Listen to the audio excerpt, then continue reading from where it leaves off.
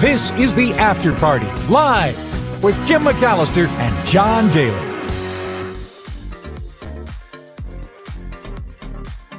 That's right. Hi. Just Hi. dancing. He found us. Oh, I'm very excited to report that at my house, the rat that had been living somewhere in my house is now gone. Wait, like the rat hole in Chicago? Yeah, this was a real living rat. This is a real, like the Ooh. real deal we had. Wow. Not a Yeah. relative. So we kept seeing rat footprints on my stove. And so we Wait. pulled. Rat footprints, like specifically? Not Yeah. a mouse. No, because they were bigger. Ugh. Yeah. And so we pulled out the stove and we rat proofed it. There were some holes behind there. And so we put foam and all kinds of things. But we think the rat that had made his way in then couldn't get out.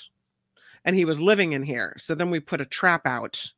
You got him? And I went to bed early last night. So it was quiet out in the kitchen area for a while.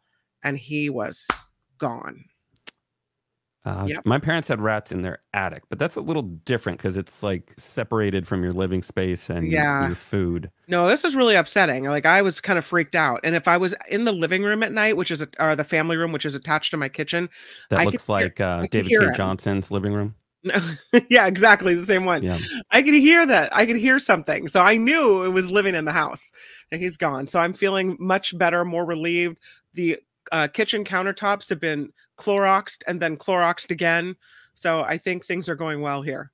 You gave it the whole COVID one, two. The whole COVID punch. rundown, the whole sanitary rundown. Exactly. Well, some people have rats in their kitchen and other people have bears under their crawl space. Or in their crawl space. Bear in the old crawl space story, huh? It happens. We had one recently, as a matter of fact, where there was a bear living under someone's porch, right? That was in Canada, eh? That was in Canada. But now, no, this is under somebody's crawl space. So maybe they like to just live underneath, away from it all. This woman found a large black bear in a crawl space, and apparently she speaks bear because she was able to actually convince this bear to leave. And I think we have video. We do. Here it is. What are you doing? Out, out, and out. Bad bear. This morning got pots and pans and banged it, and I had my leaf blower. I took it down there and turned it on, but didn't budge.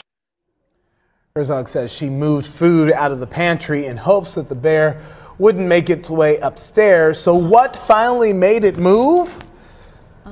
Mothballs. Okay, don't Herzog like the smell. tossed some into the crawl space and the bear immediately got out and left through a gate. He was like, it stinks in here. So now And we it's know not me. if that ever happens to you, get some mothballs. I mean, if it ever happened to me, I wouldn't be as calm as that lady was. You wouldn't ask what it was doing? Out, out, out. No. I'd be like, ah. Yeah, me too. But yeah, he looks kind of sad, that bear. Like he's looking for a place to hibernate for the winter, and Well, he it was was warm and rousted out. cozy. The complication there was, Yeah. did you see she had stairs that go down to the crawl space from her pantry? Mm-hmm. So it doesn't take much in terms of No, that smells snacks. good, and I want some of that. I'll have what she's having. Yeah. Exactly.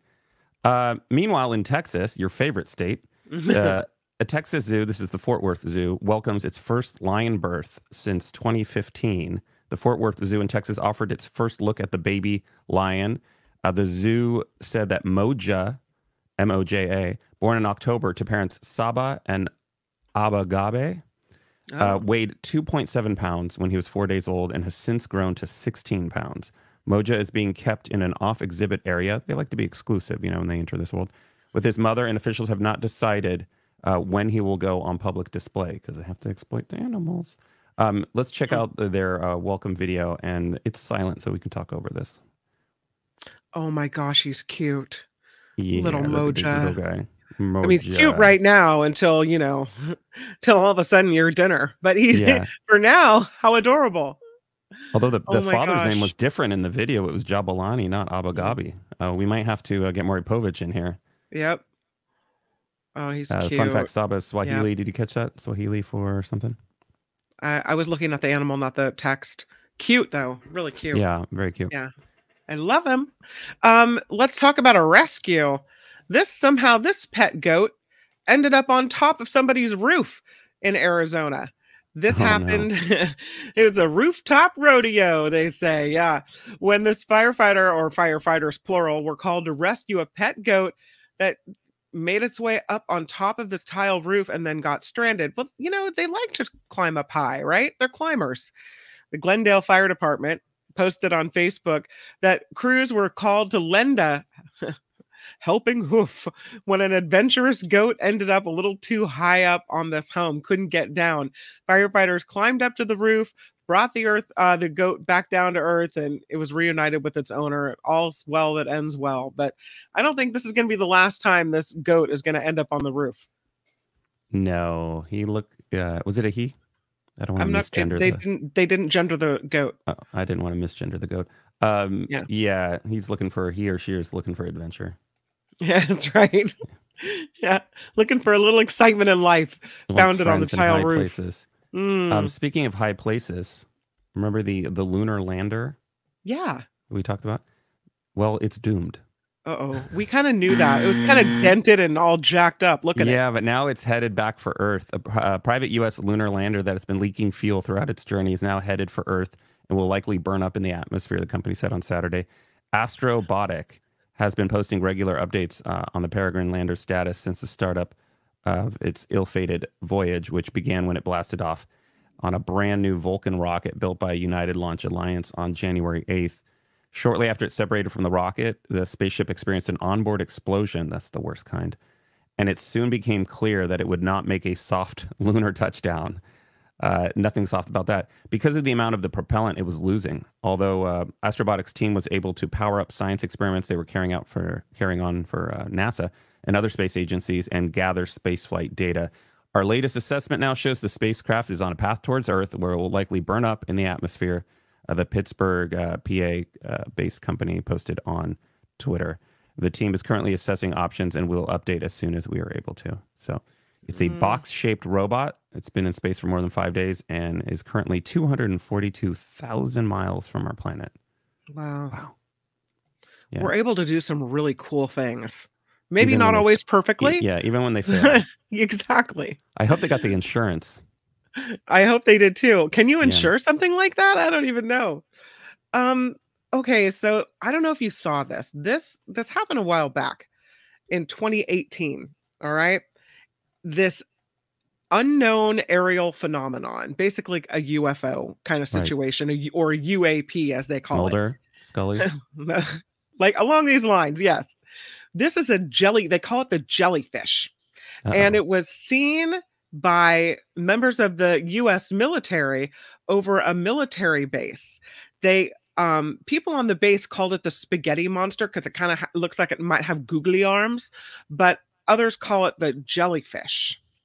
And so now an investigative journalist has released video of this spaghetti monster jellyfish, whatever you want to call it. And let's take a look. I think we can talk Investigative UFO journalists Jeremy Corbell and George Knapp obtained the military-filmed UAP incursion. They say, according to witnesses, the object displayed transmedium capabilities, going underwater for more than 15 minutes, and after it resurfaced, rapidly accelerating. It is not a standard or common shape of UFO or UAP, and the color change is quite strange because it implies either a camera artifact, like some sort of rescaling, or some sort of signature management, because it doesn't make sense that would be changing from hot to cold so quickly. If that's what's happening, that's not really physically possible as far as we know. Oh. As far as we know. What do we really know? Dun, dun, dun. The intelligence, surveillance, reconnaissance tactical controller at the base in Iraq in 2018 said initial reports were that the video was taken that year are incorrect, that the object was spotted near the base at the end of 2017, and that troops there were not sure what to make of this. But it was released as part of a UFO transparency effort, apparently. Nobody knows what it is. This is all we can say. I put my money on Chinese spaghetti monster. The Chinese spaghetti monster? Chinese noodles. It's the Chinese noodle monster. Yeah, but wasn't it weird how like it kind of got transparent and then it got darker? Well, that was and that was like that was a what do they call it? Infrared temperature camera. So even though it was like gray, like the it was the darkness changing. to lightness indicated the change in temperature. Yeah. And that camera was mounted on like a huge balloon, like an American balloon, not a Chinese balloon, like a blimp above. that's like above the military base looking down. Fascinating. Yeah. Do you think it was something creepy, or do you think there's a logical explanation? Well, it's obviously something. Most of these things I think are like experimental government aircraft, but this was over Iraq, so I don't. Maybe it was China. I don't think the U.S. would be running experiments while they're busy with a war in a country. So, or mopping who up after a war. knows? I don't know. Who knows? Who knows? But, Maybe the aliens are among us. Here they come. We don't have enough things to worry about. New year, same stress. Americans spend an average of 3 weeks worrying about money every year. Does that sound right? Yeah, that sounds about right. Living paycheck to paycheck can be stressful, to say the least. Now, a new poll finds Americans with limited savings stress about their finances for nearly an entire work month each year. That's nearly 19 days. A survey of 2,000 U.S. adults with less than 2 months of liquid savings or assets on hand found that while their finances are often top of mind, a third of people feel paralyzed to act when a financial disruption occurs. The most common financial disruptions that people feel paralyzed with include unexpected bill or expense. That's nearly half of people. Medical emergency, nearly half of people. Cost of living increases, 44%. Increase in loan payments, 37%, or losing a job, 36%. Financial tasks take up a lot of time in an average month, with a quarter of respondents devoting 1 full week per month to budgeting, checking their bank account balances, reviewing their credit transactions. So the survey also found a whopping 77% of respondents say they carry the mental load of their finances for their household. Do you carry the mental load over there, Kim? I carry a partial mental load. We're kind of partners in the mental load sharing. Although my husband would probably say he carries more of the mental load than I do. I see. Yeah. Good to know. But I feel like if I can't contribute to the household expenses, I feel bad about it. You know? I don't know. So if you want to contribute to the show, the PayPal link is in the description. Yes, it is. 50% goes to Kim and her bills. Let's talk about a universal vaccine. You could get one vaccine and it would cover everything. Whatever it is that was out there in the world, one-stop shop. Preventing the next worldwide pandemic from happening before it even starts. This is what this is about. And this is researchers at Stanford University saying, yeah, you know what? COVID is always going to be with us. But we wonder if this whole thing could have been avoided altogether. What if there was a way in which our bodies could fight off a new infection from using different immunities?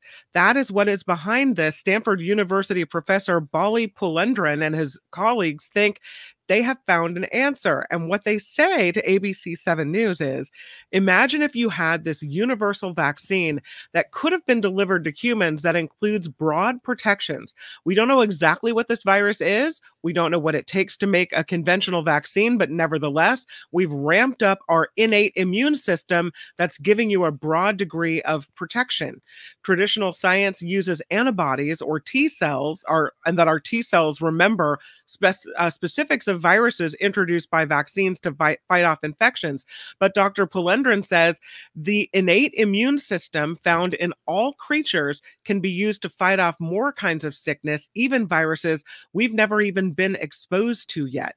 He says a single shot protects against influenza, COVID Omicron strains, against COVID beta strains, against other coronaviruses. So one shot would seem to imprint broad immunity that seems to protect against many different types of strains. And what can you tell us about the vaccine? It'd be a game changer, right? A one-stop shop, as you say. Yeah, enter the conspiracy theorists. Oh, yeah, the government wants to have a vaccine that could control every aspect of your life. You know, I spent way too much time trying to figure out which image to show, and I wanted to avoid the traditional injection into the shoulder photo. This is the compromise. Well, we saw what happened, where there were lockdowns and everything. And then the minute the vaccine is developed and we start getting sick but not dying from COVID as much, right? That we have some protection, the world opens back up. So what if we had a vaccine that could be deployed immediately upon the first signs of a pandemic, where we're protected, we have a better immune system, we're better able to fight something off? It would just have to be close enough. Yes. Well, obviously they're working on this technology, but it would have to be close enough to what it actually is. So that'll be the key of having it broad enough. Sure. I think they're going to figure out how to get to the rudimentary level of almost every infection, right? Like to stop it right at the beginning. Some basic function of how it works. Just well, you know what I like? Cut it off at the legs. I like that someone's actually thinking ahead. How could we prevent? It's not us. How can we prevent what happened before from happening again? How can we get ahead of this, right? Because we know that we're going to have another pandemic. It's just when and what. You mean what will it be? Plandemic? Whatever. John says only one side effect: you turn into a raging green Hulk every time you get angry. Yeah. There you go. Okay, we were talking about vaccines, and there's this interesting. You mentioned the flu. There's this interesting place where catching the flu is for the love of science. At University of Maryland, there's a study exploring how it spreads. And at a downtown Baltimore hotel, University of Maryland researchers have quarantined an entire floor. Flu sufferers and healthy volunteers are playing cards, assembling a 4,000-piece puzzle, and watching old movies. Conversation is lively, and 6-foot social distancing is ignored. The fun and games are a key part of its first-of-its-kind study to learn how the flu is transmitted, according to Assistant Professor of University of Maryland School of Public Health, Kristen Coleman. We're getting to the bottom of it. Researchers at the School of Public Health are teaming up with doctors from the University School of Medicine to conduct this $15 million study funded by NIH. Coleman said the healthy volunteers understand the risks. They will most likely come down with the flu. There's a group of people that like to volunteer for research for the love of science. Matthew or for the money. One of the healthy participants decided to join the study, knowing that he could contract the body aches, chills, and runny nose that comes with the flu. He says, during the COVID pandemic, I read a lot of articles about how viruses spread inside a building. And I thought it would be a good opportunity to experience how studies are being conducted so I can make my own judgment. At issue is a long-standing debate among scientists. Is the illness transmitted through large spray-borne drops and touching contaminated surfaces, or the inhalation of flu aerosols, which are tiny particles floating through the air? This is what we talked about with COVID, right? They're leaning towards the aerosol hypothesis. Coleman said a proven answer can impact how the flu is treated in the future. In order to have the correct policy in place for controlling transmission during a flu emergency, we really need to understand how it's transmitted. So we're really trying to gather that so we're better prepared for a pandemic. Yeah, I like that. See, all these people thinking ahead. This is good stuff. Yeah. You know those giant hearts that you see around San Francisco? Some of them are on the Embarcadero, some of them are in front of buildings, but they're all very they're all different. They're all very artsy. Well, there's a new batch of them for 2024. They are out at the Ferry Building.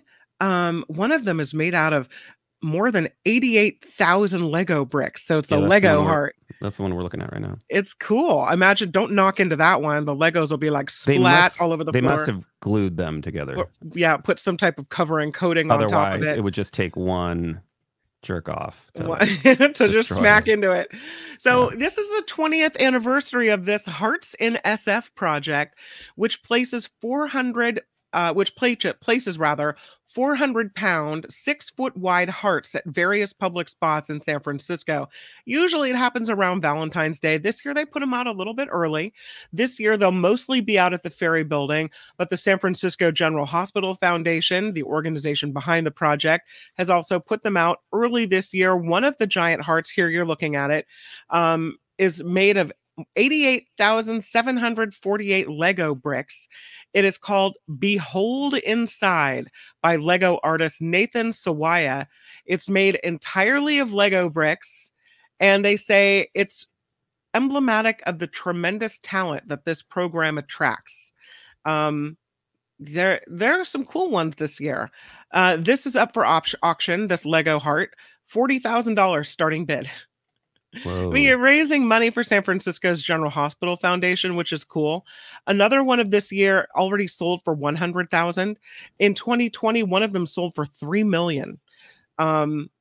There's some smaller tabletop hearts, so you can get something a little more affordable. There's mini hearts. Many of them are also on display at the Ferry Building. So yeah, pretty cool. I don't know. I love it's a great fundraiser. It's really creative, whoever came up with this. Yeah, pretty cool.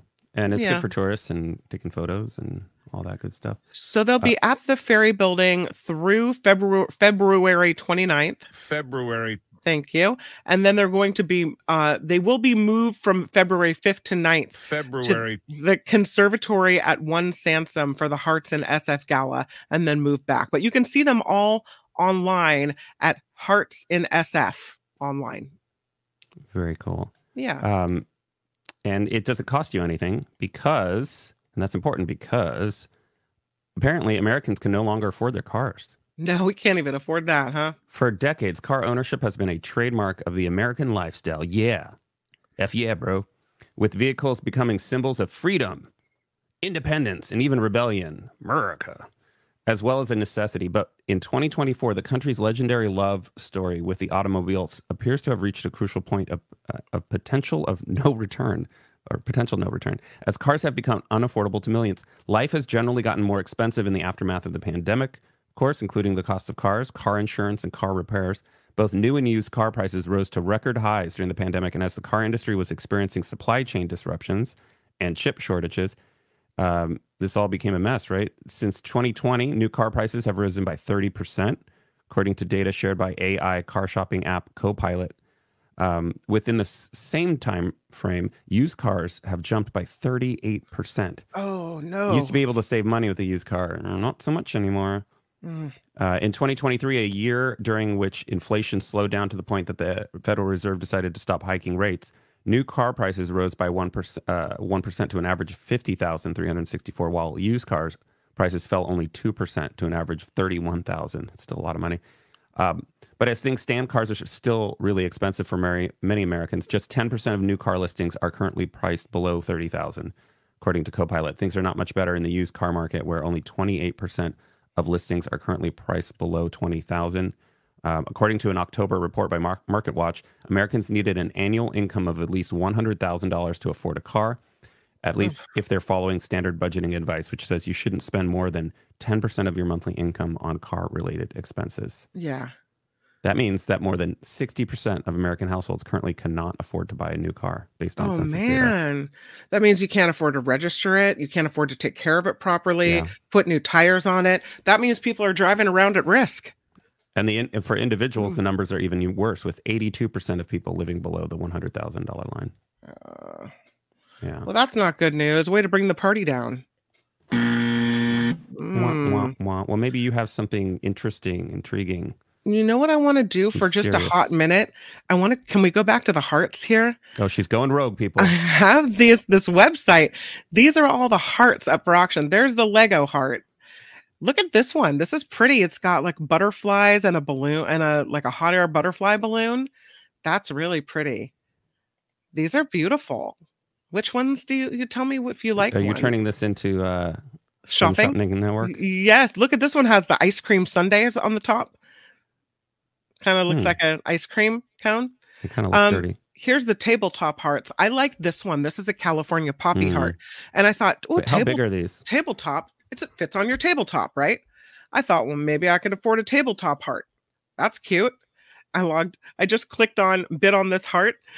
This starting bid is $7,500. The buy it now is 10 grand. Tabletop. So I don't know, like something I imagine like a centerpiece, maybe. Oh, okay. Because I mean, it could be like 2 inches. It could be a foot. Probably more than that. Yeah. Well, big, but those are major minor details. Look at that one. That's beautiful. Like a hydrangea heart. There's a beautiful one of San Francisco. There's some pretty ones. Ooh, that one's kind of all weird and shaped. Look at that. Are you done looking at hearts now? Well, probably the people listening to the podcast are. Oh.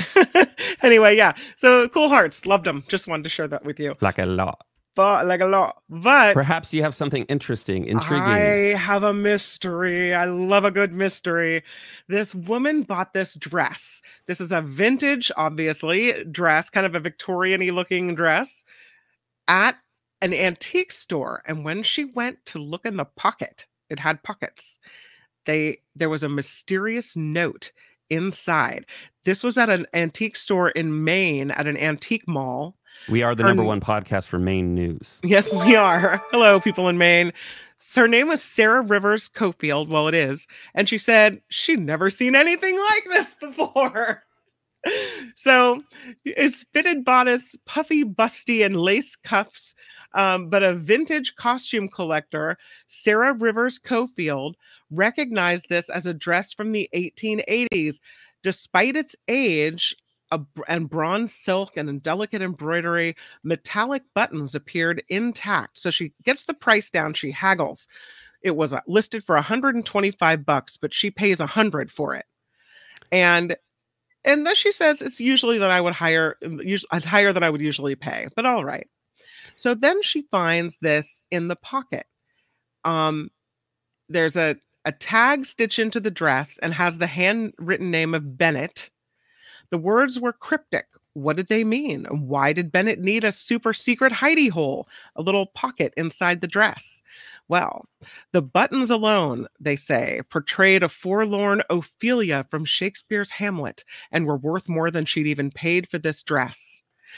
And then she thought it was over, but she finds then, after she had posted pictures, she finds in 2014 a blog about this dress. They've nicknamed it Bennett's Bronze Bustle. So I guess it becomes this decoding thing where people are trying to decode the message that she found in the pocket. Yeah, they called it now the silk dress cryptogram. And there's conspiracy theories being floated about the words and what the words mean. In 2017, it was being called one of the top 50 unsolved encrypted messages. Was it a cryptic love note? Dress measurements, perhaps? Civil War codes? We don't know. They think maybe not Civil War because of the woman that bought the dress. She said, I've studied 1880s catalogs from Bloomingdale's. She said, I'd no doubt that the dress was from that era. And by then the war had been over for about 20 years. Maybe, though, it was a form of communication related to the telegraph, which had back then was a new way of sending notes in the United States. She said, I kind of abandoned the blog at that point when people were floating conspiracy theories. But then a Canadian researcher cracked the code. His name is Wayne Chan with the University of Manitoba in Canada, stumbles across this code online in the summer of 2018. He looked at the 170 code books. None of them matched the message. He worked on it for a few months, didn't get anywhere, set it aside, came back, looked at it again. He does this as a hobby. Then he says he had a breakthrough. He discovered the coded messages were, in fact, a weather report, and they were not encrypted for secrecy, but because the code allowed forecasters to shorten detailed weather reports into just a few words. In the era of the telegraph, shorthand was cheaper than sending a big batch of words and temperature readings. So each word represented a meteorological variable like temperature, wind speed, barometric pressure, etc. And that's what it was. It was a weather report. Bismarck meant it was recorded at the Bismarck station.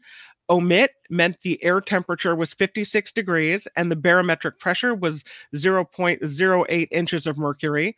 Leafage, which was also on the message, referred to a dew point of 32 degrees Fahrenheit.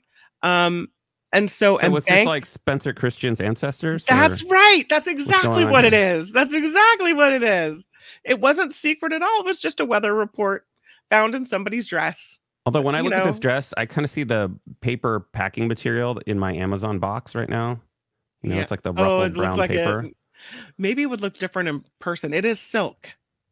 Yeah, it looks like ruffled paper. But it does. Too. It looks like the crumpled paper. Mm-hmm. Yeah. One of the takeaways from this, they say, is the discovery that people had no immediate way of knowing that how the weather was coming in the 1880s. She said it never occurred to me, the woman who bought the dress, that the telegram would have been what unlocked that for people. And because technology really hasn't improved ever since, because I look at my app and it lies to me every other day. But the mystery of the dress is solved, so we can all take a deep breath and move on. Yep. BW Rock says, "Don't Google Heidi hole in dress, folks." Oh no, you don't want to do that. No. I think on that note, it's time to take a break. Let us take a break, and when we come back, we'll talk about the Emmys, Elton John, and remember that guy William Hung? Oh, yeah. Yeah, we'll talk about him too. Awkward. That's next on the After Party Live. The After Party Live is underwritten by our audience, and without you, this show wouldn't be possible. For $1 a day, you could help feed a very moody 3-year-old cat with a taste for turkey and chicken. Every day across this world, cats go 30 minutes without food and don't know where to turn. Any dollar amount is appreciated, and it all adds up. The PayPal link can be found in the About section of the YouTube channel or at the bottom of the show description. Thank you for your consideration. Are you hungry? You want food? A party where you don't even have to leave the house. You could be naked for all we care. The After Party, live. Woo, naked party. I love Archie. We have people to thank. Who do we have to thank? We have ongoing contributors, Allison A, Harry M, and Elizabeth R. Thank you. Thank you, guys. Without you, the show goes away. We're a very small budget, and we think we can. We don't want it to go away. We want to keep talking to you about stuff like the Emmys. Yeah, we do. Mm-hmm. Emmys, shmemmies. Go ahead. Oh, I noticed on your Mark Thompson news report, you mentioned the guy there in the middle, one lead actor for his role in Succession, but you didn't mention our Sarah Snook right next to him. She also won lead actress. Very good. It's very good, and for some reason the USA Today won't let me log in. I don't know. They don't like me. Yeah. Oh, it's not requiring login for me, so maybe I'll do it. Please. But it's Sarah Snook was the person we talked about who was told that she shouldn't have cake. Well, you know what? Now she can have her cake. She can have the cake. Go for it. And she can say to that casting person, "Who exactly are you?" The one who called her a nobody. They got the 6 awards each. The Roy clan of Succession they found. Yes, they did. The Bear, also one of the big winners there. The 75th Primetime Emmy Awards. Best Drama win for Succession. Best Comedy win for The Bear. Nikki was saying earlier she didn't really see The Bear as a comedy. But I haven't watched it. I haven't either, but I want to. It is, and I don't have Hulu, so I can't get it. Yeah. And I'm not paying for it. Yeah, one of the biggest winners, Elton John, because he gets an Emmy for a variety special, Elton John Farewell from Dodger Stadium. And when he gets the Emmy for this, look at him go. He becomes an EGOT, right? Yeah. Emmy, Grammy, Oscar, Tony. So now he's in the EGOT club. And apparently he was screaming when he found out. He wasn't there. He wasn't there in person. But I think David he just had knee surgery. So he couldn't come because he just had knee surgery. But yeah, he was pretty excited. Who isn't going to be excited that you're an EGOT, right? Right. I love it. Another one that took the Emmy is a show I haven't seen either on Netflix called Beef. Have you seen Beef? No, I haven't. No. That got 5 awards. It sometimes the name of the show alone, if I don't know what it is and I see something that's like Beef, I'm like, no, that doesn't sound appealing to me. No thanks. Yeah. Ali Wong and Stephen Yeun in that one, I guess. So The Last of Us. I did watch that. Ted Lasso. They had Ted Lasso kind of got shut out. Yeah, they had 21 nominations, but neither The Last of Us nor Ted Lasso took any Emmys home. Well, it's kind of like every show has their moment, right? And Ted Lasso was a couple years ago, right? Where they were winning everything. So I think after a while, people just kind of like, all right, we're on to the next thing. Yeah. One day you're in, so. The next day you're out. Evita Zane. Juice. That's it. Yeah. William Hung. He was on American Idol, I want to say. He was on American Idol. And he was And kind of he- like, it was back when they were like making fun of people who actually weren't good. Yeah, he was They've on kind the of since audition. yeah, but they've he- cut that short now. They don't really make fun of people anymore. No, it's not a very kind. But I will say he had a lot of charisma when he did his so bad it's good performance. Remember he Right. sang She Bang? Right. Is what he That's said. what it was. Yeah. Yeah. But he was funny when he did it, and he kind of used it to his advantage because it went viral, and then he was, being interviewed everywhere and asked to perform it.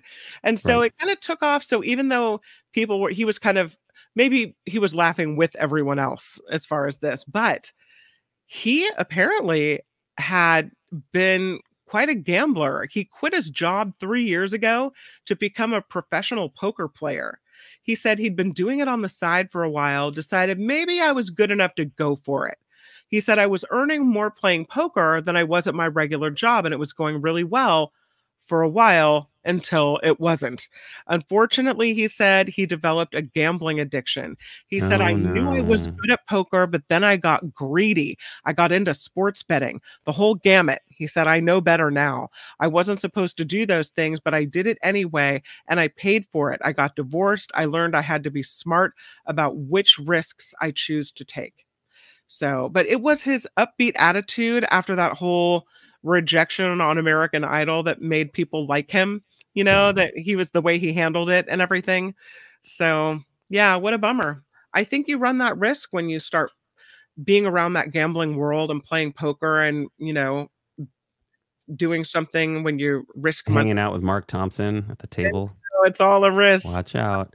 Better Speaking than of winners, remarried we're now. winners because of Wes, $10 with the super Yay. sticker. Thank you, Wes. Wes, thank you for that. You're awesome. A lot of people talking about beef, saying it was really good. Oh. John pointing out that it's beef, as in having a beef with someone. Oh, Not what I okay. was imagining with Like which an was animal a show. about cattle. Yeah, that's exactly what you would imagine. But I guess that's good. Yeah, And that's but on it is funny Netflix. how I won't have even give a Netflix. show a chance that somebody doesn't tell me about if I see a title and I'm like, yeah, You're you like, don't "Meh." have me. You Well, didn't you get just scroll on by because there's so much to choose from now, me. right? Yeah. Mm. Um, Let's talk about South Park. I haven't seen that show for a while. Yeah, so deepfakes seem to be getting creepier and creepier as characters from huge franchises, including Harry Potter and Game of Thrones, are frequently seen getting the AI treatment. Now that technology has imagined what two-dimensional animated characters in South Park would look like if they were played by real people, and frankly, it's freaky to say the least. It's almost been 30 years since South Park first premiered, introducing TV audiences to the crude world of Stan, Kyle, Eric, and Kenny. Even if someone hasn't watched the sitcom, chances are you'll be able to recognize the group with their signature round faces, googly eyes, and simplistic block-colored outfits. And I actually have a video clip here. Might get us demonetized, but I think the creep factor will make it worth it. Let's see what you think. You ready for it? Yeah. Here we go. As for drugs, well, drugs are bad. You shouldn't do drugs, okay?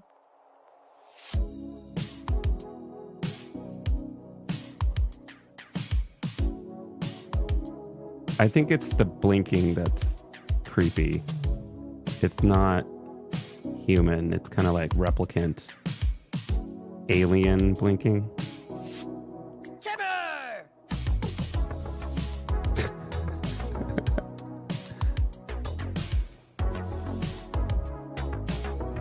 I don't know. It's part of me thinks like, what's the point? Oh, they're saying, Hey, shut up. I like that. I mean, it's kind of cutesy, I guess. Cutesy creepy is what I would say. Again, I don't really see what the point is other than the novelty of it, I guess. But Yeah, that was weird. yeah, it's weird, right? It's like somebody has time on their hands. Like, what's the point? I Not don't really know. sure. Yeah, I don't I know. don't know. You know what I do know? It's time for Travel Tuesday. Oh yeah, Travel Tuesday. Let's get our logo up on the screen. Do we have that little Travel Tuesday logo? I'm trying to find it. There That's it not is. it. There it is. There it is. Come fly with me. Let's fly. Let's fly away. Oh, Mockingbird, you're the cutest. Did you know that if you go to Colombia, Don't use the dating apps. Don't go to Colombia looking for love. No, that's not why I'd go to Colombia. Well, 8 suspicious U.S. deaths in Colombia have been linked to dating apps there. The U.S. Embassy in Bogota said some victims were drugged and robbed after going to Colombia and then meeting people on these apps. These incidents happened in cities like Cartagena and Bogota, where U.S. tourism is picking up. Travelers are being told to avoid isolated locations like hotel rooms. Where are you supposed to stay? I don't know. Apparently, criminals are using these apps to lure victims to places like restaurants or bars where they can be assaulted, robbed, even killed, sometimes by the person they meet. That's what the embassy is warning. In the final 3 months of 2023, the number of robberies of foreign visitors increased by 200% in Colombia and deaths by 29%. That includes the 8 Americans who died between November 1st and December 31st. It's a scary situation. These types of crimes, they say, routinely go unreported or underreported as victims are embarrassed and don't want to follow through with the judicial process. And those who try to resist or fight back against a robbery attempt are more likely to be killed. So basically, don't go there trying to meet people because the U.S. Embassy there says this is dangerous. Yeah, you don't want to be part of those processes, protocols. No, thank you. They don't seem to have any standards. Speaking of not having any standards, Spirit Airlines. But in this case, Spirit Airlines passenger has been arrested for asking flight attendants to, what do you think it is? I don't know. Join the Mile High Club. Oh, as one does. Yes, The yes. FBI is investigating a Spirit Airlines passenger who allegedly asked flight attendants to join the Mile High Club earlier this week, according to the Department of Justice. James Warren Finister, 47, is facing criminal charges for interfering with flight crew members, sexually harassing and assaulting flight attendants, and engaging in other disruptive behavior while on board Flight 693 from Louisville, Kentucky to Orlando, Florida. Florida, there you go. Yep. Court records state the Detroit native first asked the lead flight attendant if she wanted to join the Mile High Club before pulling a second crew member into a seat and asking her the same question. The passenger is also accused of lying on the floor of the plane after being moved to a new seat and requesting entry into the airplane cockpit. Finister later told FBI officials that he consumed multiple alcoholic shots to calm his nerves prior to the flight, which he stated was his first. Wow, first flight and you're asking the flight attendants. Hey, you can't join the Mile High Club alone. You got to have a partner. If convicted on the charges which violate federal criminal law, he will face a maximum penalty of 20 years in prison. Oh, man. That seems a little harsh. That's along with the FBI, the case is also being looked into by Homeland Security investigations in the United States Marshal Service. I guess it has to do with not interfering with the operation of the flight, which is a more serious crime. Wow, just for asking? I mean, it's creepy and weird, but just for saying, hey, want to be on the Mile High Club, you could be at 20 years in prison? Yeah, well, don't pull. It sounds like he did other things too. He like pulled somebody into the seat and no, yeah, that's kind of assault. Yeah, stuff. No, we don't want that. Yeah, ain't nobody got time for that. No, nobody indeed. No, thank you. However, we do have time for this. This is the list of the safest countries in which to travel. So, I mean, this, if you're planning a trip, you take not this. Colombia. Not Colombia. No. Let's see. I'll give you the list. Looking for the list. This country was just named the safest place to travel in 2024. And I don't think this photo gives it away. I don't think so either. But for 9 years, this company has put on the safest destinations report, highlighting the best spots to visit. If you're from the United States, they say this spot could be closer than you think. So the way they do this, they compile this list of safest nations across the world via a survey of travelers evaluated alongside the data from Global Peace Index and the State Department's travel safety ratings, along with the average GeoSure global scores of the major cities in each country. Used to be a safe place was one that was originally or pretty much free from terrorist activity. Mm-hmm. Then one that was safe from disease outbreaks. Now it's a place where everyone can move freely without being discriminated against or harassed. As a definition, they say, of a safe destination evolved, so have the world's safest places. And all three are all their places where people can move about freely, stay disease-free, and be sheltered from severe weather events. So the number one ranking, Canada. It moves up from the 6th spot in 2023. Yeah. They say the cold weather and low population density make for safe travels there. It also ranked on number 1 for safety and transportation, a lack of violent crime, health measures. It's the safest place for women and those in the LGBTQ and BIPOC communities. There's still natural disasters there. Wildfires. They had some wildfires, remember, of late. But people are really saying Canada's a safe place, so that's good. Yeah, Wes is guessing Switzerland. Switzerland is on the list, but it's number 2. Switzerland comes in at number 2. It moved up from spot number 9, scoring high marks. Number 9, scoring high marks for its history of low crime and safety. And so that's great, right? Yeah. Rounding out the top 5, Norway comes in 3rd. Ireland in 4th, and the Netherlands in 5th place. The Netherlands fell from the number 1 spot to number 5 due to an increase in petty crime. But still, those are the top safest places to visit. Walter was guessing New Zealand. New Zealand's number 11. So it's Canada, Switzerland, then Norway, Ireland, and the Netherlands. Those are your top 5. Yeah. Then UK, Portugal, Denmark, Iceland, Australia. Sorry. New Zealand, Japan, France, Spain, and Brazil. Yeah. There you go. So, pretty cool. Be safe out there, people. Someone's asking what that photo is. They don't mention, but I think it's somewhere in, I want to say it's Toronto. Yeah, it looks like it. May not be. I'm not sure. It doesn't say. We don't know. CNN and the after party have not geolocated and authenticated where that photo originated at. Lots of people there, though. Yeah. This next story is about tourism off the beaten path. Screw over tourism by travel. Is that really the headline? Screw over tourism. That's why I was hesitating. Screw over tourism by traveling here instead of 2020 in 2024. The Daily Beast has a list of the coolest off the beaten path places to visit.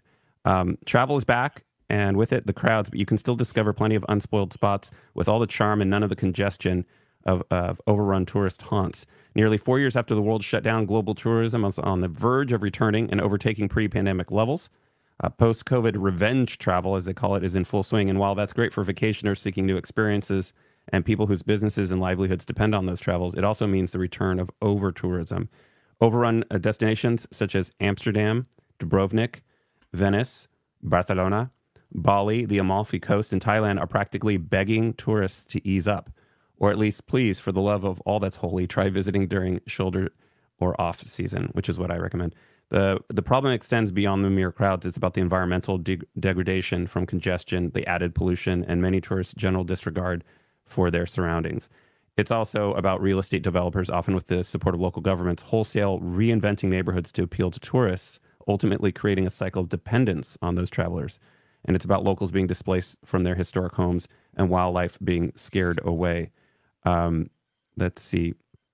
So on their list here, they have Kanazawa, Japan. Never heard of that. Never did either. Yeah, it's what's there? It says it's a massive influx of tourists have meant that the so-called Golden Route, Tokyo, Kyoto, and Osaka, off the itinerary of first-timers has become intensely overcrowded. Before the pandemic, Kyoto's most famous shrines and temples were already too packed, and it's no different now as post-COVID travelers overwhelm the city in search of traditional Japanese delights. But just 2 hours north by high-speed train in Ishikawa Prefecture is Kanazawa, a beautiful city where tradition collides with modernity in all the same ways that make Kyoto such a popular destination. It was spared from the World War II air raids, so it's incredibly well preserved. Next is, how do you pronounce it? Is it Toulouse? Toulouse, France? Toulouse. That's what I would say, but it might be wrong. Just because we need to get through this. Hamilton, Ontario, Valencia, Spain, Puglia, Italy. Puglia. Italy. Traverse City, Michigan. Traverse City. Mm-hmm. Oh, really? You've heard of it? I have. Kavtat, Croatia. Never heard of that. Yeah, Dubrovnik is really crowded, and the cruise ships come in. One came in on the second time I was there. I was like, oh, here come the Americans. Wait a minute, you are an American. Hold on. Yeah, not the boorish kind. Sorry, I'm an elitist traveler. No. Oh, is that what it is? Yeah. You know who I mean? Like the people just come in for the day and like overrun the city and eat and spend money. Yeah, God forbid we should eat and spend money. Well, when you if you overrun a city with like 1,000, 2,000 people at the same time, it's a little much. Yeah, and Americans in general can be rude, you know what I mean. Rotterdam. Moving on. Rotterdam, Netherlands is on the list. Namibia is on the list, and Bacalar, Mexico, rounding out the list of places that you could go that won't be overrun. Well, I have another list for you because I've heard, I don't know, a lot of people I think are freaking out about the election, right? And they're thinking, oh no, are you going political? A little bit, not very much. If a certain candidate gets into the White House, they're going to get out. Like the people are saying, there are some people that are saying if he wins again, we're going to check out and go to a different country. People always say that. I know. And whether it's true or not, I don't know. Not true. But if that's you and you're thinking about this, I have the list for you. This is, according to CNN data, the best countries for expatriates. You mean Lib data? Hey, you know what? The best country, the number tops the list, Mexico. That doesn't look. That's not Mexico. Mexico's the top of the list? Yeah, number 1, Mexico. Wasn't it? Yeah, Mexico is, I believe it's the top of the list. Absolutely.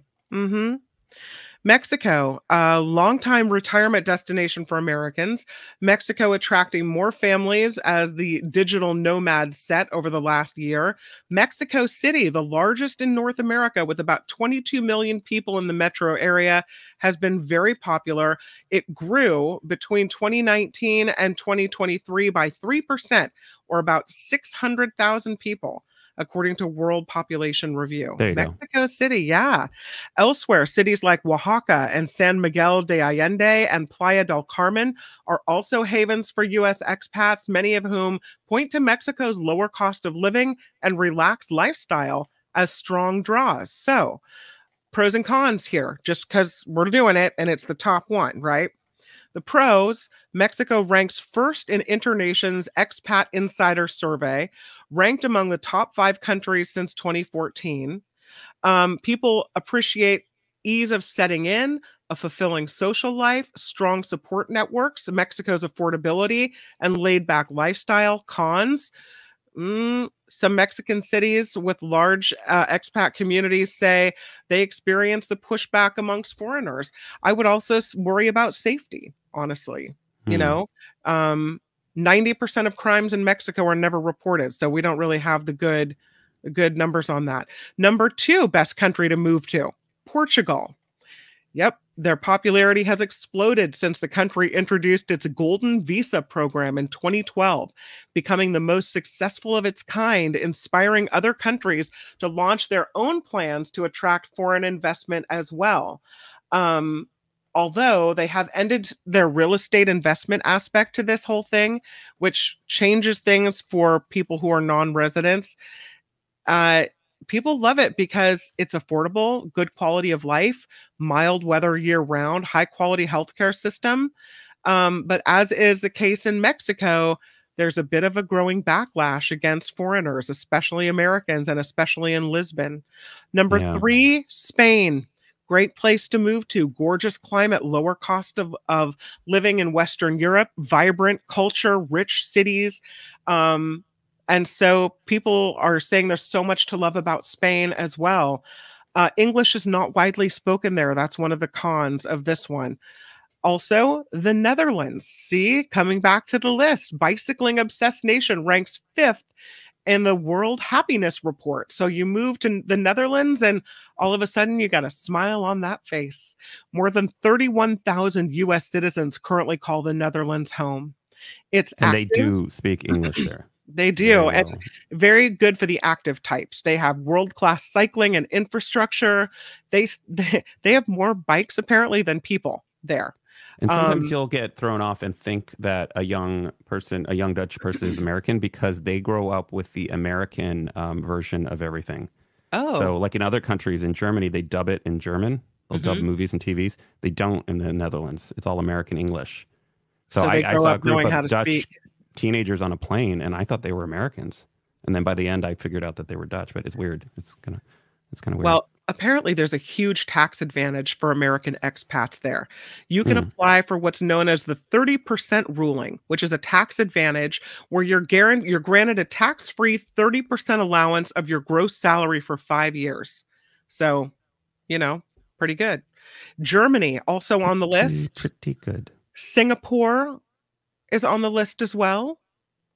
Another one on the best places for Americans But no to spitting. move. No spitting if you're in Singapore. No spitting gum on the ground. Costa Rica. Isn't that pretty? Look at that. Yeah. Costa Rica, natural beauty, excellent healthcare system, one of the most sustainable countries in the world. Yeah. Beautiful. But the whole laid back lifestyle thing can affect how business is done. People tend to show up late. It's often referred to as Tico time.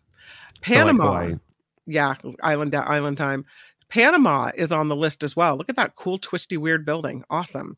It's described as the Miami of Central America.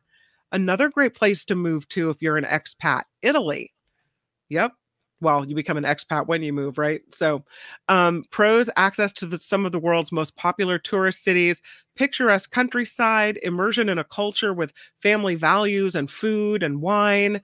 The healthcare system is also good. But cons, the prospects for employment in Italy are not as abundant as they are in other European countries. Also, English is not widely spoken, is what they say. But you're not going to have a problem in Italy. No, France is on Most the of list. these countries, most of the world, I didn't have a problem with finding people who spoke English. Yeah. Young people all speak English now. When I was in Luxembourg, taking taxis was a problem because a lot of taxi drivers spoke Portuguese only. So I had Portuguese to use in Luxembourg? Yeah, isn't that weird? So I had to Cows in use Berkeley? Google Translate. I don't know. Yeah. Well, I think they would have to speak French, but you don't speak French, right? No. Because they have 3 languages there? Luxembourgish, Luxembourgish, French, and German. Yeah. Yeah. All I know is they charge $30 to park for like an hour. That's it. The last one on the list is France. They say the reality of living in France is a lot different than Emily in Paris. It can be expensive, but they do have extensive social programs there, universal health care for one, lots of public holidays. Quality of life is really good. However, the social taxes in France are really high, and up to 45%. And high income individuals have to also pay a surcharge of 3% on part of their income as well. Also, if you're outside major cities, they say also a language barrier could be a problem. But sorry that went on so long, but those are some of the top places to move to if you're looking to get out when he gets in, if he does get in. Fingers crossed that doesn't happen. Yeah, Mama Day 3 Boys is saying, why do they call them expats and not immigrants? It's kind of a technicality. Like both terms, I'm reading from definition here, both terms describe people living in another country other than their original. Expat often has connotations of temporary, professional, higher socioeconomic status, while immigrant is a broader term describing a long-term or permanent relocation. So a lot of it's like social status, but it's kind of don't like the word expatriate because it seems like you're not then patriotic to America if you've moved out of the country. Well, it's not literal. That's not what it literally means. It's like what the patriot means from out of, right? So the Greek term patria is native country, fatherland. So you're like out of your native country. It's not what it permanent. is? It's not permanent usually. I was thinking it meant you didn't love your country. Like if you were American and you were in like some British, controlled country back in the day, like in a movie, like you're an expat. You're not there permanently, right? You're just hanging out, spending your money, and getting drunk, most likely. Well, thus concludes Travel Tuesday. Tuesday for a Tuesday. Thanks for coming by, everybody. Appreciate it. That was Travel Tuesday. Love you, Travel Tuesday. Do we have one more? Do we have anything else? I think we're coming towards the end. Is that it? Okay. Do you want to do your Burger King guy story? I'll do the Burger King guy story. Yeah. This is a story about, of course, Burger King. This Burger King worker, you may remember, he didn't miss a day of work in 27 years. 27 years. Kevin Ford. He is the guy who went viral for never missing a day of work in 27 years. So someone starts a GoFundMe for him. And people from all over the world loved his work ethic so much that they kicked in money. And he has this GoFundMe account worth hundreds of thousands of dollars. And using the money, Kevin Ford just bought a house. He posted this on TikTok and Instagram, details about the house he just bought in Western Nevada. He said, I'm trying to get through it without crying, but I wanted to show you something that you made possible. I know it's not a mansion, he said, but it's mine. And he takes people through his 3-bedroom, 2-bath house in Pahrump, Nevada. He said his life was forever changed in 2022 when a viral video showing him receiving a gift from management for his dedication to his job at Burger King after not missing a shift in 22 years. They gave him a Starbucks reusable tumbler, a bag of Reese's candy, pens, and 2 rolls of Lifesavers and other items. And people thought, are you kidding me? After 27 years of not calling in sick, of working your ass off, you get a cup and some candy? You should at least get a Stanley Cup. That's exactly right. Well, he got a GoFundMe account, which has raised nearly $450,000 to date, and he used much of it to buy this house. He said, I want to thank everyone all around the world for what you've done for me, something I never would have thought was possible for myself, homeownership. Now my kids and my grandkids have a place to visit me. How cool Eric is says that? Company loyalty is a joke. Burger King would replace him in a heartbeat. They absolutely would have. I mean, company imagine loyalty is pretty much dead, wouldn't you say? 27 years, never misses a day of work, and you get a cup and some candy. Yeah. Wow. It's like most corporate environments. The harder you work, the more they just dump on you. Right. Well, I love They're that. like, oh, you're good at doing stuff. I love that people came to his aid and lifted him up, and now he owns a home. I think that's pretty cool. Speaking of people coming to the aid of others, we need to thank Wes, who always comes through. Wes with a $10 super sticker today. We have Thank a you, double Wes. amount today. And then we have ongoing contributors, right?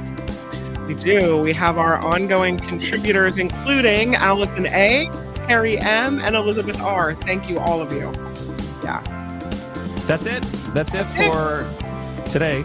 But we'll be back tomorrow with more After Party Live. Yes, thank you for being here, and thank you for contributing to the show and participating in the chat. Please click the like button on your way out. If you haven't subscribed, please do that too, and we will see you tomorrow. Bye, everybody. Bye, John Daly. Have a great afternoon. Out of time. Bye-bye.